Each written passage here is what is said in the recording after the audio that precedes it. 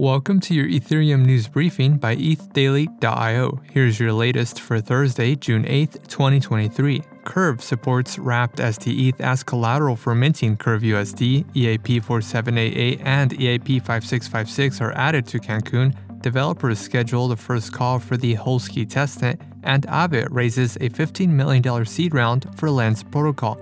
All this and more from ETH Daily starts right now.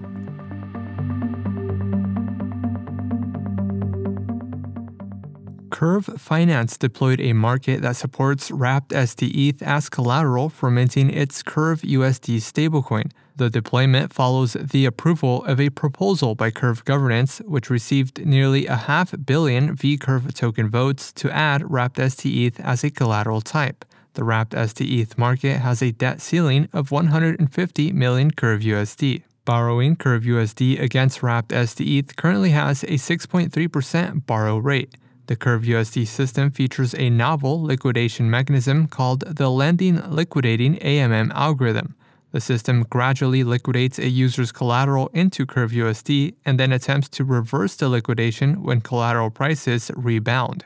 Core developers agreed to formally add EAP4788 and EAP5656 to Cancun, marking the last set of EAPs to be added to the upgrade. EAP4788 exposes beacon chain roots in the EVM to enable access to information on the consensus layer.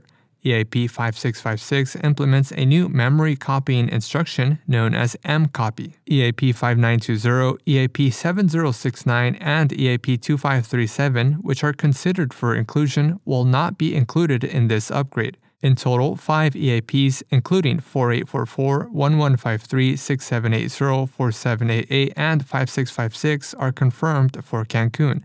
Tim Bako, the coordinator of the All-Core Devs execution layer calls, noted that mcopy EAP5656 may be dropped if it slows down the progress of implementing the upgrade. Developers also scheduled the first coordination call for Holsky, a new testnet aiming to replace Goerli, for Thursday, June 15th at 12:30 UTC. Holsky is the first long-standing merged from Genesis public Ethereum testnet.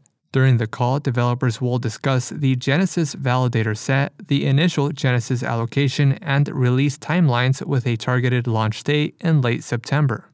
Tyco, an EVM equivalent ZK rollup, raised $22 million across two separate funding rounds led by Sequoia China and Generative Ventures. The rounds also included angel investments from Patricio Werthalter, Anthony Sassano, and Tim Bako. Tyco plans to use the fresh capital for growth and to accelerate technical development. The fundraising comes as Tyco recently launched the third iteration of its ZK EVM alpha testnet. The new testnet release features Layer 3 inception layers and permissionless proposers and provers.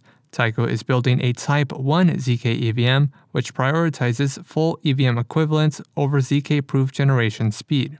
And lastly, Aave companies raised a $15 million seed round for Lens Protocol, a Polygon-based Web3 social platform that provides users with ownership through NFTs. The NFTs are composable among social and video apps on a shared network. Lens Protocol plans to use the new funding to provide resources and continue the development of the Lens ecosystem.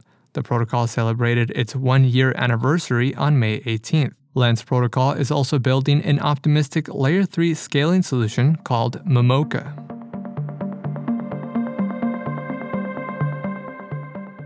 This has been a roundup of today's top news stories from ETH Daily. You can support this podcast by subscribing and following us on Twitter at ETHDaily. Also subscribe to our newsletter at wstETH.io. Thanks for listening. We'll see you tomorrow.